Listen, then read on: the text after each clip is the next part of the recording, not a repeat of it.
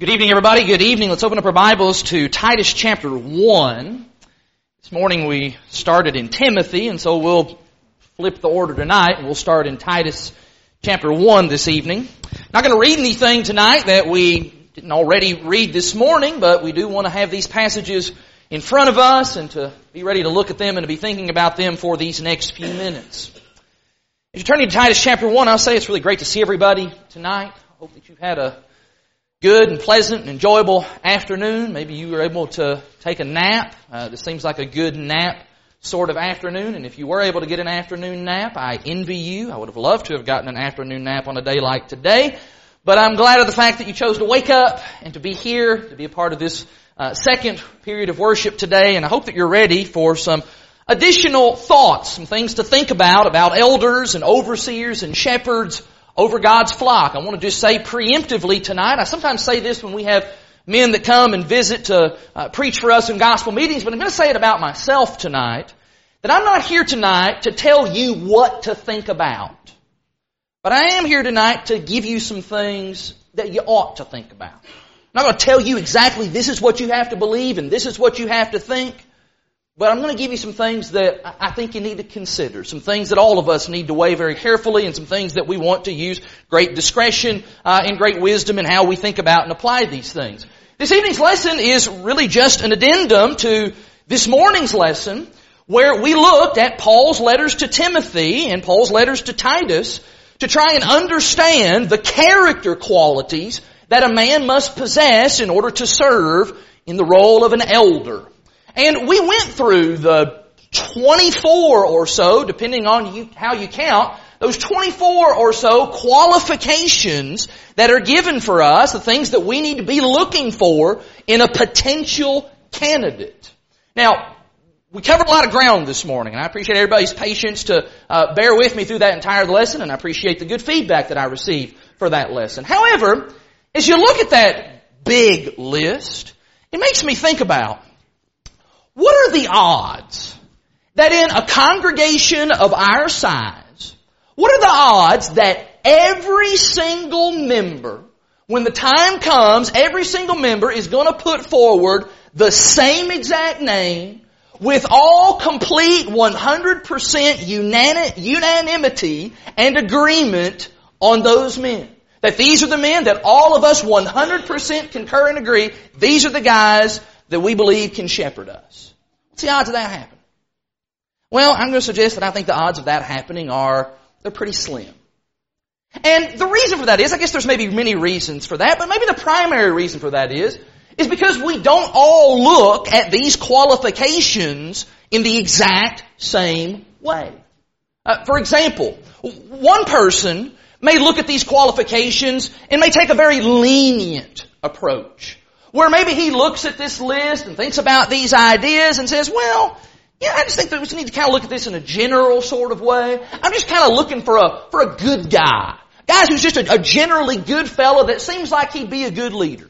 So he spots brother so-and-so that seems like he's a pretty good fella. And in fact, he seems to have some leadership qualities. He's a manager at the job place. And he seems to do pretty good at that. He's got people under him. So he has some managerial skills, and he's a pretty good Christian overall. And so he puts his name forward.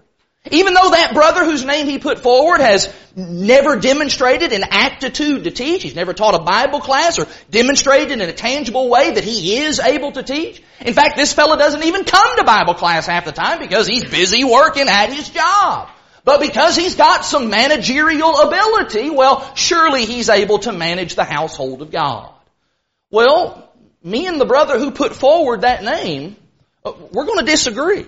I'm going to have some disagreement with that. We're not seeing those qualifications in the same way. Another person, kind of maybe over here at the opposite end of the spectrum, may take a much more restrictive approach to these qualifications. Where here's somebody who's just so rigid in how they look at these things, that in their mind, almost essentially, no one is fit to serve as an elder. And once again, me and this person, we're going to disagree. We're going to disagree about a lot of things about that. And there is the potential, because of that disagreement, there is the potential that could create some conflict. Now, when you think about that, And when you think about the anxiety that I'm pretty sure all of us have about the likelihood of disagreement on these things, and even the potential that there could be conflict with these things, the temptation then is to say, well, why do we even need to go through with all this? Why even talk about this stuff? Wouldn't it just be better off if we just leave well enough alone? How about we just not do anything? There seems to be peace and we're doing okay as a congregation right now. Let's just be content to be an elderless church. That is not an option. In fact, I addressed that pretty thoroughly in lesson number 1 in this series. That the idea of us just being content to remain a defective, out of order, incomplete church, number 1, that is not God's pattern in the New Testament. And number 2, that is not God's will.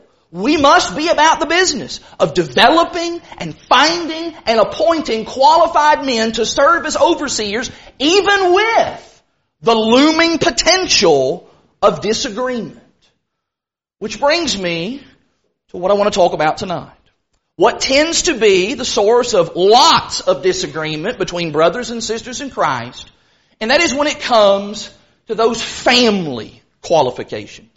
We said this morning that an elder has to be a family man, that there can be no doubt that he has to be a husband, that he has to be a father, and that his home is to serve as a proving ground, if you will, for his ability to be able to lead the family of God.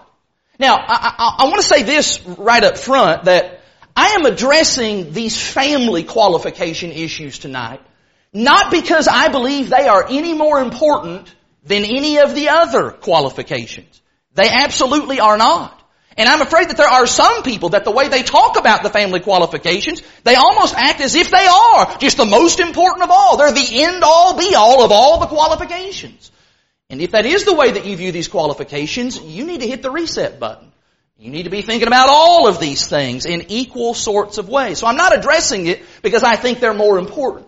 Rather, I'm addressing the family qualifications because oftentimes these are the most polarizing. And they do tend to generate the most questions. And the reason for that, the reason they're polarizing, they generate lots of questions, I believe is because we just tend to approach the family qualifications just differently than the other qualifications. And I must tell you, I'm not exactly sure why that is. Because as we pointed out this morning, when we think about these lists and these qualities, first of all, these qualities that are given, they are not random. They are intentional, they are purposeful, and they all relate back to the work that he's been called to do. How this man manages his home life is going to be reflective, and it's going to be preparatory for how he manages the church, how he manages God's family. Furthermore, we pointed out that these qualities, they are not about perfection. And in fact, if you are looking for a man, thinking about the family things, if you're looking for a man he's a perfect husband, and he's a perfect father, and he's got a perfect wife and perfect kids, and his home is just so perfectly perfect, then you can just stop looking right now, because you ain't going to find that. And that's because, thirdly, what these qualities are about is that they are about a proven character. That over time, this is a man who has demonstrated that he has the character of a spiritual leader as evidenced by how he has governed and ruled his home. Now, I think that we do generally a pretty good job of kind of using that lens when we look at all of the other qualifications. But I'm afraid that we're not always as consistent about that when it comes to these family qualities. And I'm going to suggest to you tonight that that is a mistake. We need to be consistent across the board in how we look at these qualities. Now, somebody maybe at this point that maybe is not up to speed on this, maybe is wondering, well, what exactly is the controversy? Well, the controversy and the issues usually revolve around Paul's instructions that I'm going to have us just notice here in Titus chapter 1 because they're actually just right here in the same verse. In Titus chapter 1, look at verse 6. Actually, just back up. Let's get 5 and 6. Titus 1, 5 and 6. Paul says, "For this reason, I left you in Crete, that you should set in order the things that are lacking and appoint elders in every city as I commanded you. If a man is blameless, the husband of one wife, having faithful children, not accused of dissipation or insubordination, And then the list continues on. It is those two areas in verse 6. The man's relationship with his wife and the man's relationship with his children. Those are the source of much debate amongst brethren. And I should go ahead and just probably say right now that if you are a note taker in the sense that you rely on stuff being on the screen, this is all there's going to be tonight. Not putting anything else on the screen. I'm just going to do some talking. I don't want the things that I offer this evening to come across as this is the way that it has to be and you have to accept it that way. No, just listen to me. Take those things into consideration. But this right here, this is it. And furthermore, I'm leaving it right here with this because I want us to just keep coming back to this. I want everything that we think about, everything that we ask, everything that we consider, just keep coming back to this point. What kind of character has this man proven? When we think about the wife qualifications, when we think about the children qualifications, has he proven his character in these regards? And so let's just start with the first one there in verse 6. The husband of one wife. What does that mean? You should know that the language is exactly the same in Titus and in Timothy. The husband of one wife. What is the significance of that? Well, there's lots of ideas and positions that are put forward. Somebody, for example, may say, and the position might be, well, I think what that means is that this is a man who has been married one time and one time only in his entire life. That he is married to his first wife, he is married to his only wife, and as a result, he is the husband of one wife. And so what that means is that means that a man who maybe is a widower, maybe his wife has been deceased, maybe she's been deceased for some years, and so he then finds another woman that he can lawfully marry. Well, sorry brother, that means by marrying that other woman, that means that you now have two wives. Or maybe here's another guy. Maybe here's a man who has a scriptural divorce. He has scriptural grounds to put his wife away. She has committed sexual immorality. And then he decides to scripturally remarry a woman that he has the right to marry to. Well, once again, brother, I'm sorry, but we can't accept you as an elder because you have two wives. And it just all comes back to, hey, it says he has to be the husband of one wife. And of course, that doesn't even begin to open up Pandora's box about, what if his wife dies? Then what? Does he have to step down? He's now a single man. He doesn't even have a wife. Now he has 0 wives. And so that opens up a whole can of worms. And so that's position number one that I know many folks hold to that particular idea about this quality. Another person, though, might say, well, I believe that this quality mentioned here about the husband of one wife, I think really just what it is it's a prohibition against polygamy. That's really what's being emphasized here. That this man needs to be married to just one woman at a time. Now, you might be thinking, and I used to kind of think this too, come on, polygamy? That's not even an issue here. I mean, that's like an issue in one state in the whole United States. Why would Paul need to make a distinction between polygamy and monogamy? Well, to be fair, we need to remember that these documents that we are reading, these New Testament documents, they were not originally written to us in 2019 America. In the days when those letters were originally written, there was lots of polygamy.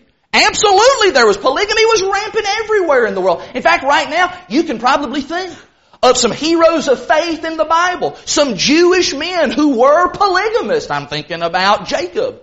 I'm thinking about Solomon. And I'm thinking about all the problems that come along with being a polygamist. And so somebody says, maybe this qualification was given to tell those Christian men living in the first century that if they want to be elders, hey buddy, it needs to be one man and one woman. It needs to be that kind of arrangement. You can't be having all kinds of wives.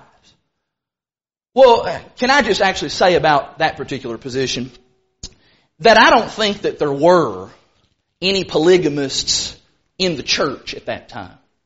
I think that if there were polygamists in the first century, I believe that they first had to learn that that's not God's will, that does not fit with the covenant of Jesus Christ. I believe they would have had to repent of that before they even become a Christian.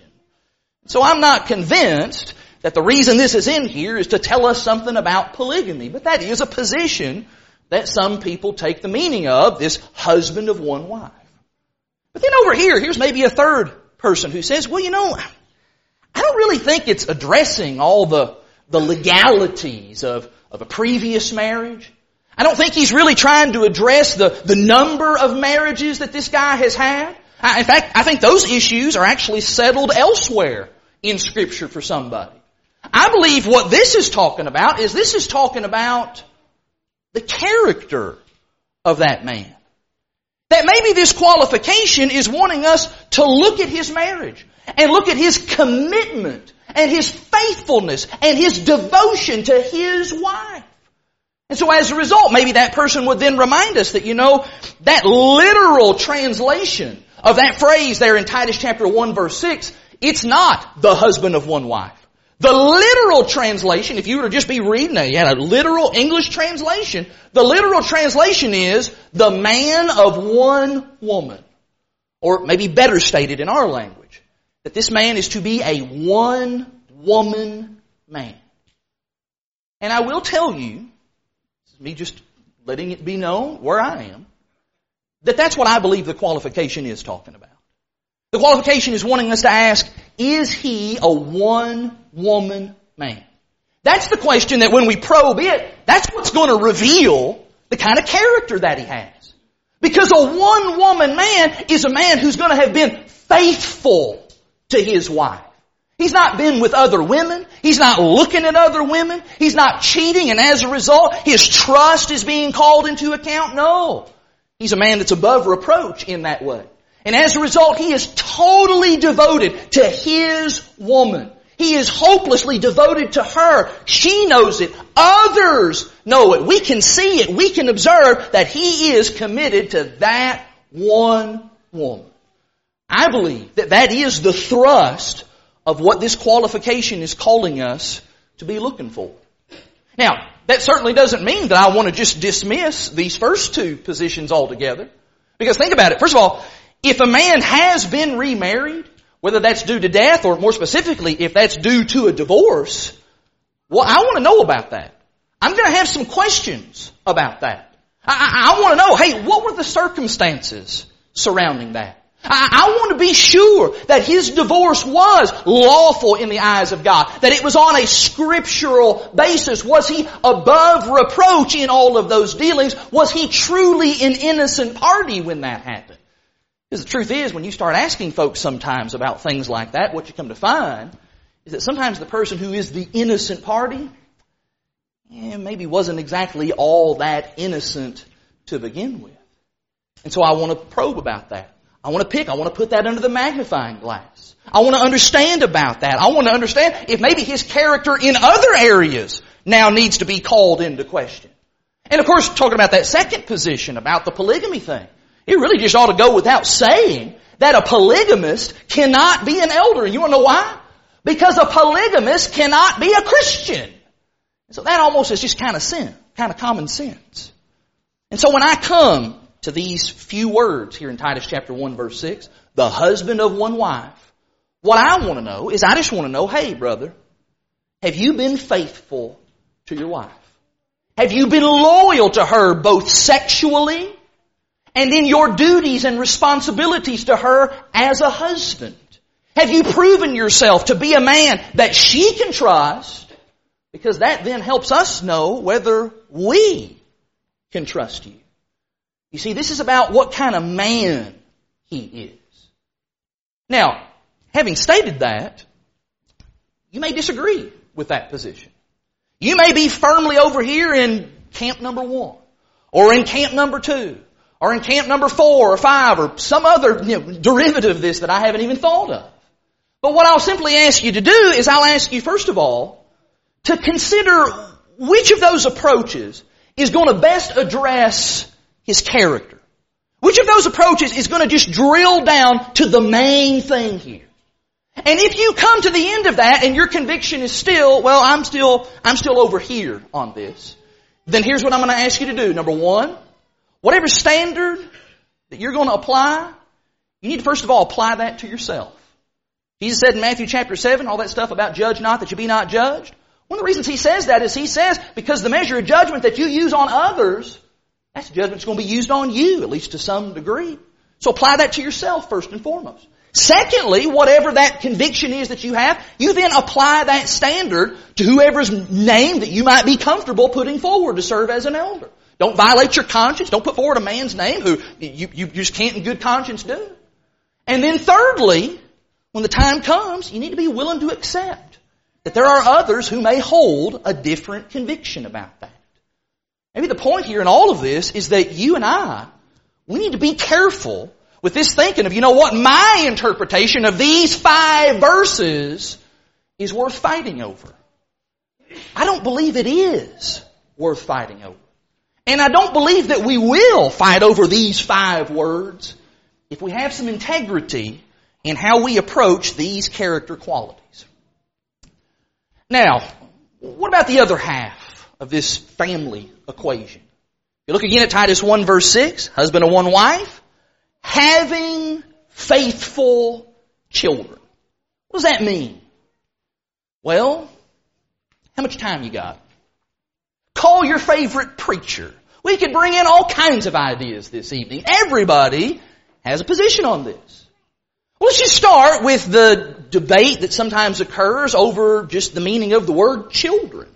You know, how many children is this talking about? Well, usually, I can tell you how this discussion usually goes. What happens is we pull out our Greek lexicon and we look up that word children and we find it's the word teknon. And we then talk about how that word is used in different ways in different places depending upon the context. And so one person says, well, I believe that word children, it must mean 2 or more children. It must mean a plurality of children. And maybe they would even offer that, well, it just seems like there's wisdom in having a multiplicity of children because you're going to be dealing with a multiplicity of different personalities, which, by the way, I'll just say, that's really not an argument for 2 or 3 children. Really what that's an argument for is for 125 children. That's how many different personalities you'd be dealing with. But that's really kind of beside the point. So somebody says it has to be that. It has to be 2 kids or more. But then somebody else over here says, well, I tell you what, if you look at some other passages where that word is used, maybe just stay in the context of Paul's writings. If you look in 1 Timothy 5, same exact author. Paul talks there about the widow indeed. Here is a woman, verse 10, 1 Timothy 5, who has brought up children. And we might say, well, you know what? We don't limit that to a woman who has only brought up 2 or more children. No, we say that even if she's brought up just 1 child, then she meets that qualification of being a widow indeed. She has a child, she has children. Well, I'll just say to you, I'm not going to belabor this child-children debate because I do think that was covered pretty extensively a couple weeks ago in the Wednesday night class.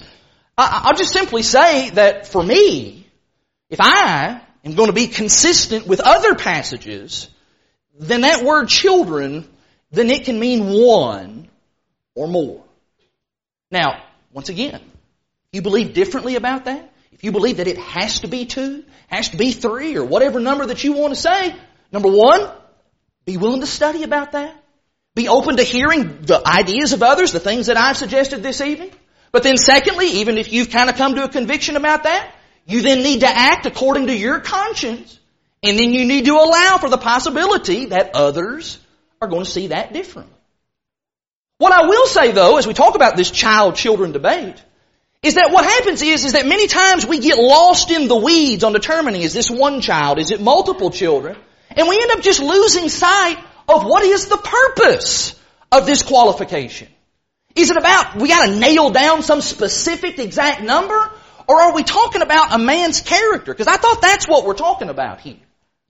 Now, since we are talking about this and since we're right here, can I say a quick word about something that I heard a person say one time? They didn't say it to me. But I heard someone one time say something about taking the safe course. And they were actually saying it in regards to this 1 child, 2 or 3 children question. The safe course, this is the idea and this is the approach that looks at a man and says, well, you know what? Here's a guy who he's got a lot going for him. Here's a guy, he is a godly man. He's above reproach, great reputation, just bang, bang, bang down the list.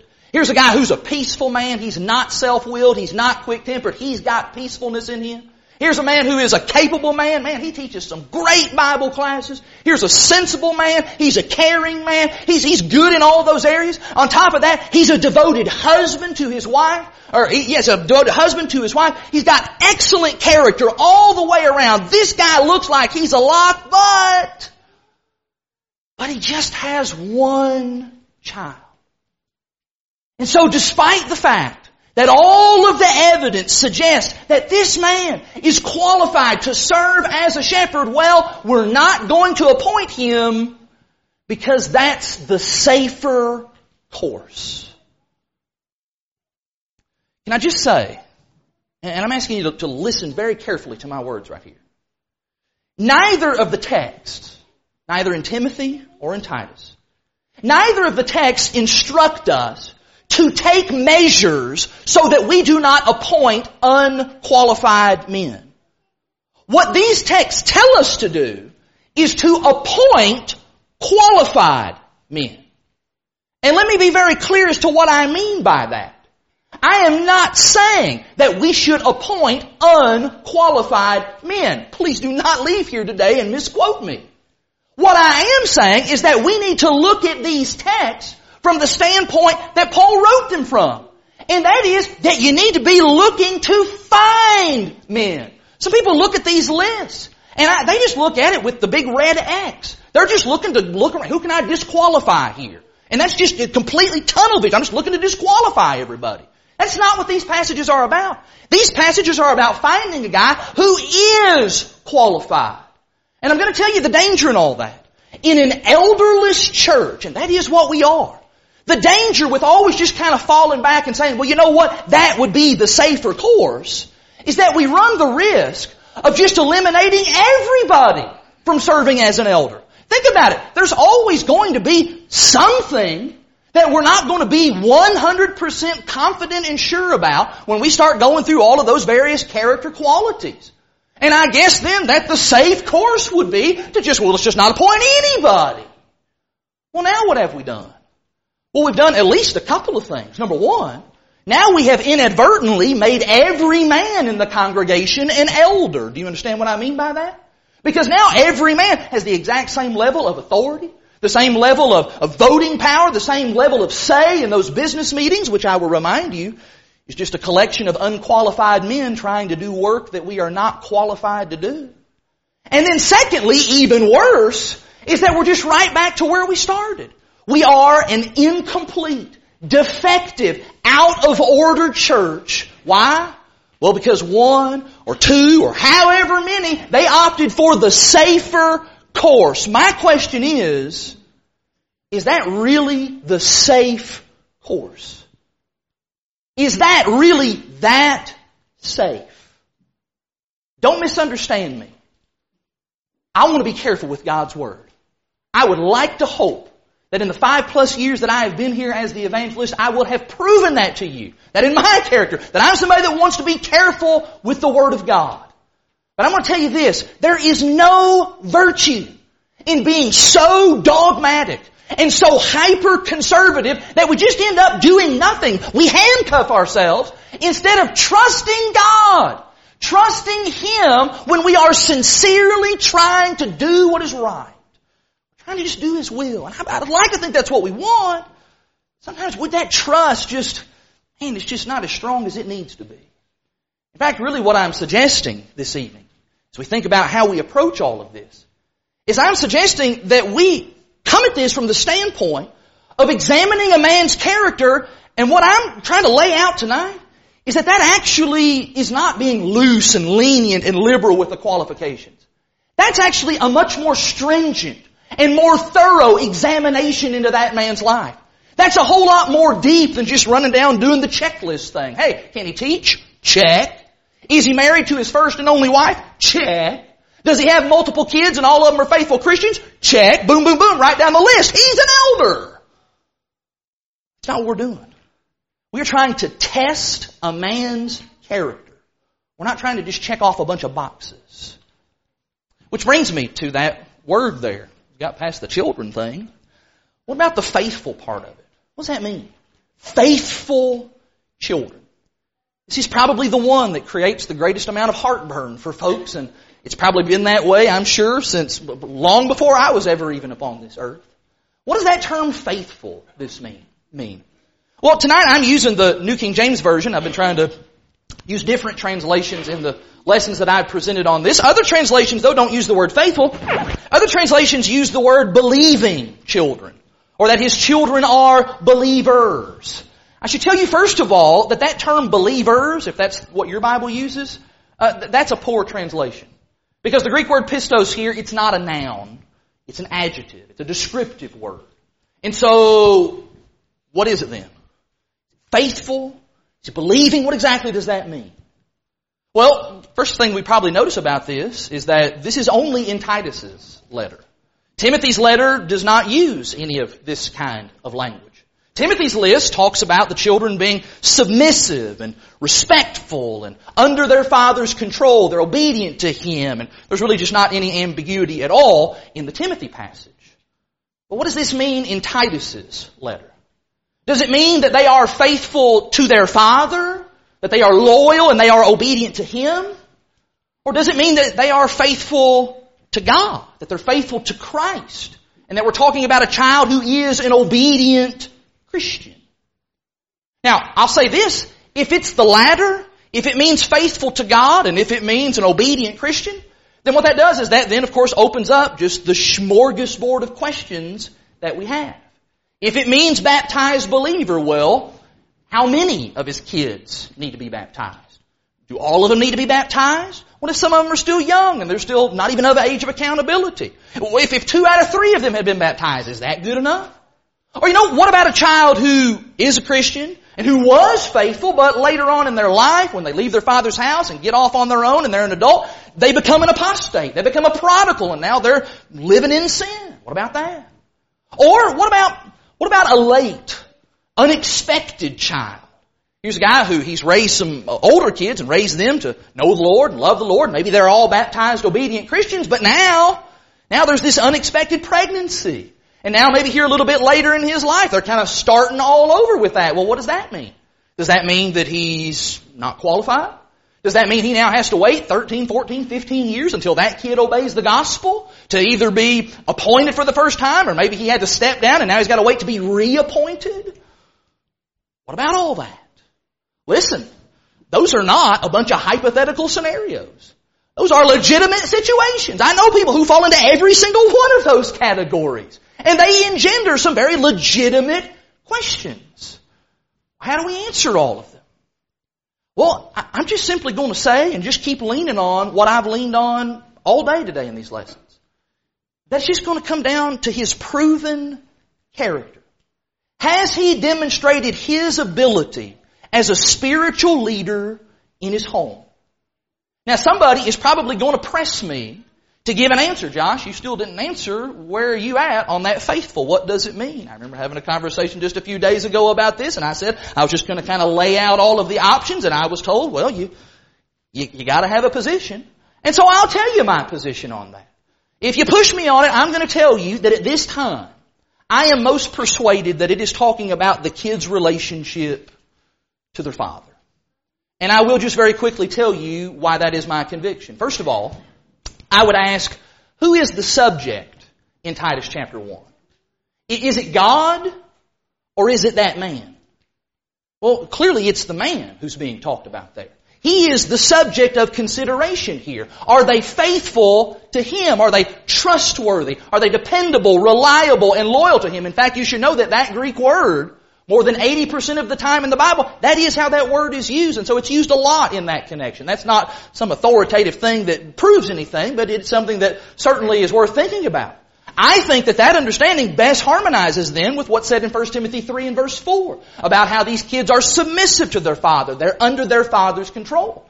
Secondly, that verse there in Titus chapter 1 verse 6 is one of those this, not this sentences. And there's lots of those kinds of sentences in the Bible. That they are faithful, not accused of dissipation or insubordination. I believe the contrast there about kids who are faithful to their father, how they are obedient to their father's rules and they follow him, I believe that is a direct opposition to these kids who are just out partying and they're rebellious and they're wild and they're out of control. For me, that's the much more logical way of understanding that verse. Now, there's lots more arguments that could be made, and I'm not going to do that tonight. I could go into all kinds of stuff about the Greek. In fact, I'm sick of looking at this Greek stuff. It's almost made me sick. I don't want to get into that tonight because I certainly don't want to be involved in all this wrangling about words. I don't think it's necessary. Because again, I believe this is talking about a man. A certain kind of man. That it's talking about the character of this man. I believe the Lord wants us to look at Him. Yes, we're going to have to notice some things about His kids and His relationship to them. But the Lord's wanting us to look, how has He fathered His children? Which means then that the question should not be, are all of His kids baptized believers? No, I believe the question should be, is He proven in His character in how He has raised His children? What has He shown and demonstrated to us? Now, somebody, probably like 3 minutes ago, probably thought to themselves, whoa, Josh, hold on. Talking about this is what your position is, what you think faithful children means. Are you suggesting that a man can be an elder and none of his kids even be Christians? Nope. That is not what I am suggesting. In fact, I would be probably very vehemently opposed. I would have some very serious concerns about a man being appointed to serve in that role, and he has not been able to lead any of his children to Jesus Christ. If he has not been successful in convicting any of his kids about the gospel, how in the world can he be expected to successfully convict the gainsayer? As Titus talks about there in verse 9. You see, this is not merely an issue of whether his kids are faithful Christians or how many of his kids are faithful Christians. No. His character now is being called into question in my mind. If he can't lead this child to the Lord, I'm going to probably start thinking, you know what? I don't think he meets the qualification about being able to teach. He hasn't been able to teach his kids. How's he going to be able to teach other people? And in fact, I'm probably starting to think, I don't even know that he's necessarily above reproach now. It's going to cause me to question and maybe have some doubts about him. It's going to call some of those things and it maybe impugn his character. And of course the same goes for all of those other questions that we ask. What about a late in life child? What about somebody who adopts a child? They're trying to do what James 1:27 says, and they adopt this child and rescue a child out of a terrible situation. Or what about a child who leaves the Lord as an adult and go off into apostasy? I don't believe this is a simple, black and white, checklist sort of procedure. We'd like for it to be that way. It's not the way it is. I believe the Lord's asking us to look at His character and to look deeply. Has He shown evidence of being able to lead His family to the Lord? In fact, I'll just say this kind of very briefly about the issue of a prodigal child. Lord willing, next Sunday night, I'm going to just address that question entirely in Q&A night about an adult child that is no longer faithful to God and how that plays into the elder qualifications. But when it comes to the idea of a prodigal child, what I want to know about that man is I want to know, what's that relationship like? Is he handling that the way a shepherd should handle that? Is he doing right by that erring child? Because listen, if he just accepts that child, like nothing has changed, and everything's hunky-dory, and we still get together for all of our family get-togethers, and we don't ever say a single word about their erring condition, that's a problem.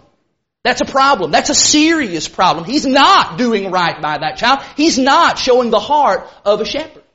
But if, on the other hand, if that man and how he treats that erring child, he demonstrates that there is a change in the relationship. He doesn't let them think that they are okay. And he earnestly pleads with that child. And he's made just all kinds of efforts to reach and to rescue that sheep who has gone astray. That guy for me is worthy of giving a second look. And I'll say again, I know what we want. What we want is we want some metric. We want some rubric. We like that. We like being able to quantify everything. We like 5 steps in the plan of salvation. 5 acts of worship. 3-fold work of the church. Everything's just distilled down to these exact procedures, and man, we just bang, bang, bang, bang, just go right through them like that. But we don't always have that privilege to do that. In fact, we don't even do that with the other qualities. You ever thought about that? I think we're kind of inconsistent about that. What about that quality about that he's not greedy for gain, that he's not a covetous person? Okay, how do we measure that? What are we going to do? Are we going to just look at the man and do this? Look at his character overall? Or what do we need to start requiring? Okay, hey buddy, I need you to bring your tax returns in. I'm going to need to see how much money's in your bank account. I'm going to need to see a list of all the things that you've purchased in the last year. That way we'll know whether you're covetous or not. Or what about when it comes to his ability to teach? Well, how do we measure that? Well, if we go this quantifying route, okay, he needs to have at least converted, 5 people in the last year. He needs to have had 10 private Bible studies with people. He needs to have taught 2 adult Bible classes. That's not what we do. We look at his character. We look at him as that guy's got the ability to teach. And what that means is that means that when we look at those things, what we are doing is we're making a judgment call. And that is what this comes down to. There's some of these areas we're just going to have to make a judgment call. You're talking about the difference between a man being married or not married. Okay, not a lot of judgment that needs to happen there. That's pretty clear. That's pretty objective. There's some of these areas where we're going to have to make a judgment call. And that is, I believe, what the Bible just shows us in a number of different places. And what the Bible teaches us is that what we need discernment. And we need wisdom. And in fact, we need to be asking God for wisdom. I was sitting there when Brother Drain was leading the prayer. And he prayed in that prayer, Lord, help us as we go through this process of thinking about elders. He said, give us wisdom in this. I wanted to say amen, like right there in the middle of the prayer. Because that's exactly the only other thing I do have on the slides this evening.